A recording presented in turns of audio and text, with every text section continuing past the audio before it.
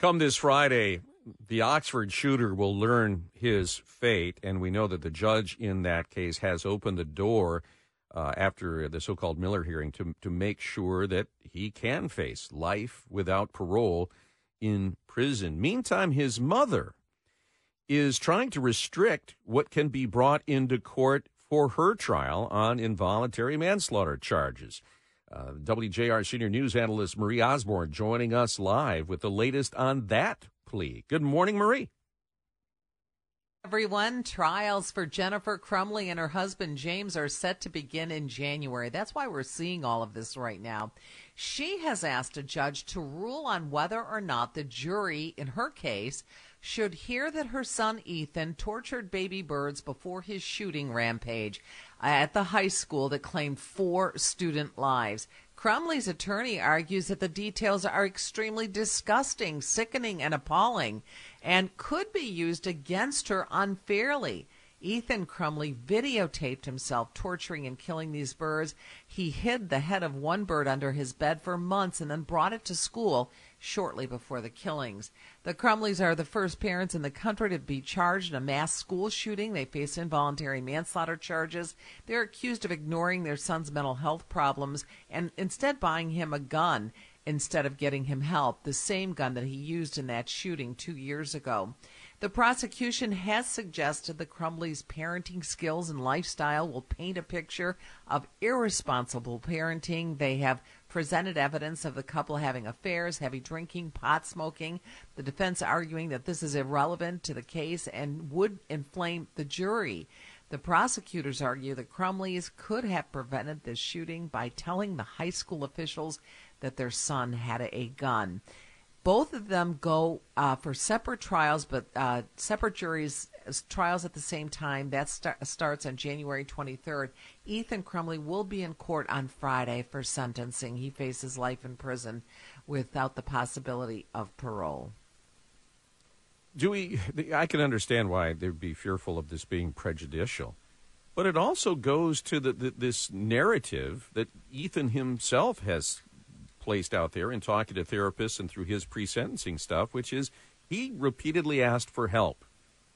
And this could certainly go to describing how badly he needed it.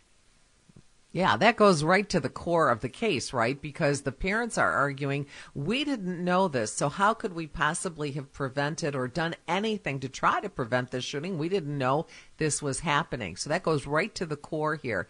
So that's why Jennifer Crumbley is really working hard with her attorneys to keep this type of evidence out of the trial. Now, there has been a ruling that the evidence of affairs will be kept out of the trial.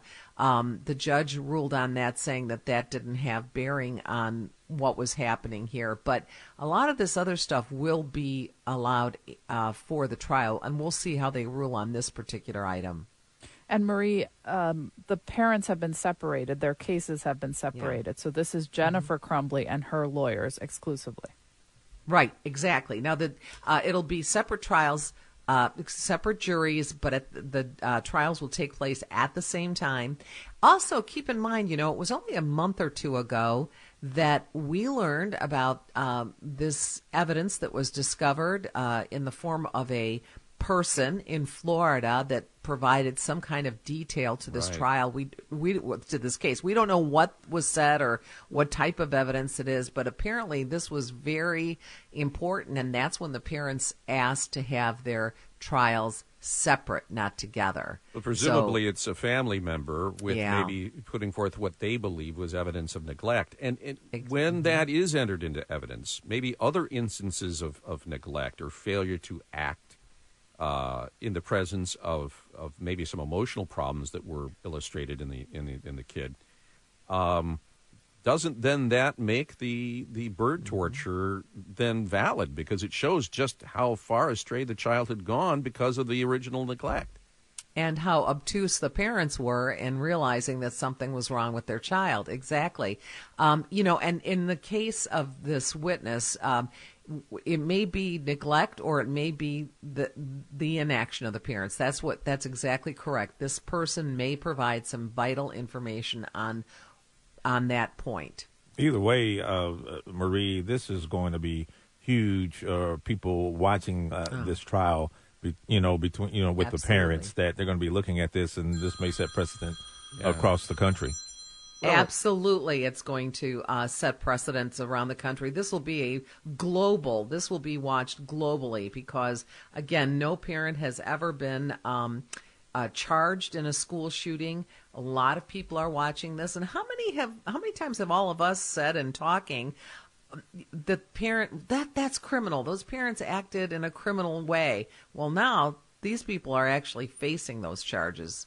Well, the real misconduct was the fact when presented with these drawings that no one ever said, "Oh, we do have a gun in the home. We should go check and see if it's secured." And we'll also hear evidence as to whether or not it truly was secured.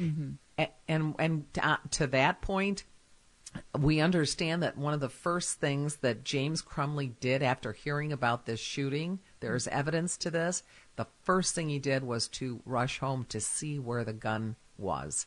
So that goes right to that point that they knew that could be a problem. Right. All right, Marie, we will await. We, of course, will be covering the sentencing on Friday, and then we'll be giving you a preview as to what will go into the judge's consideration for an appropriate sentence for the Oxford shooter. Marie, thanks so much. Exactly. Thanks, guys. Do you guys reuse passwords? I try not to. Yeah. Convenience, and I mean, just because otherwise your brain is constantly cluttered. Now, thank goodness my laptop remembers a lot of them for me, and I can now use a fingerprint. And that's how mine is too. And on my phones, as well. This hack at 23andMe, all of the 14,000 accounts that were hacked because, and their forensic analysis has determined this, because someone reused a password on multiple sites. And as other sites were compromised, they were able to coalesce all of these passwords and then go into the 23andMe. And, I mean, it was a treasure trove. So 14,000 accounts were compromised, but that exposed the information for 6.9 million people, because on 23andMe, it's a little bit like Facebook, but we're all genetically connected because that's how we chart our relatives, right? And so, I mean, it raises the prospects. And they've got now Social Security numbers. They even, I think, kind of have if they wanted it, your DNA blueprint. Your genetic makeup. Yeah. Wow. I'm worried that perhaps a clone may show up. May show up here one day. AI and all of that stuff. I hope you guys can identify him when he does. He won't be as smart as the eyes will be vacant. Yeah. He won't be as testy as when we ask a question, he'll be like, I don't know. What's wrong with Guy? Right. He knows everything. But seriously, how are you supposed to remember all your passwords? Every site you go to, it's so hard. Yeah, and It's there are just so some. hard. There are some where there's no financial dealings. Like, for instance, your bank passwords. Absolutely, you got to have very complicated, unique passwords. But on other stuff, like, and you would think, I think of 23andMe as kind of a benign website. Right. Well, it turns out it's not. Oh man, okay. It's not. It's one where you might say, well, yeah, I can reuse this just this once. So I went to, just by the way, and you can do this on your cell phone as well. And I have an iPhone. When you go to the password section, it has a little spot there that says security recommendations. It already knows how many passwords you've reused and where you've reused them. And it will tell you, hey, dummy. Yeah. And I look down, and it says, check. I'm not going to tell you how many security risks I have, but it's in the triple digits. Oh, God. You got to check it. This is a great wake-up call with 23andMe, that reusing them can have not only consequences for you, but people you've never met, because you may share some genetics. My fourth and fifth cousins, several times removed, might have been compromised. I've got no notice that I'm among the 14,000. Yeah, but it certainly raises the prospect that, boy, because we're all interconnected on some of these websites, you're not just hurting yourself, you're hurting others. When we come back, going to be checking in with the skipper headed to the hall. Jim Leland next on JR Morning.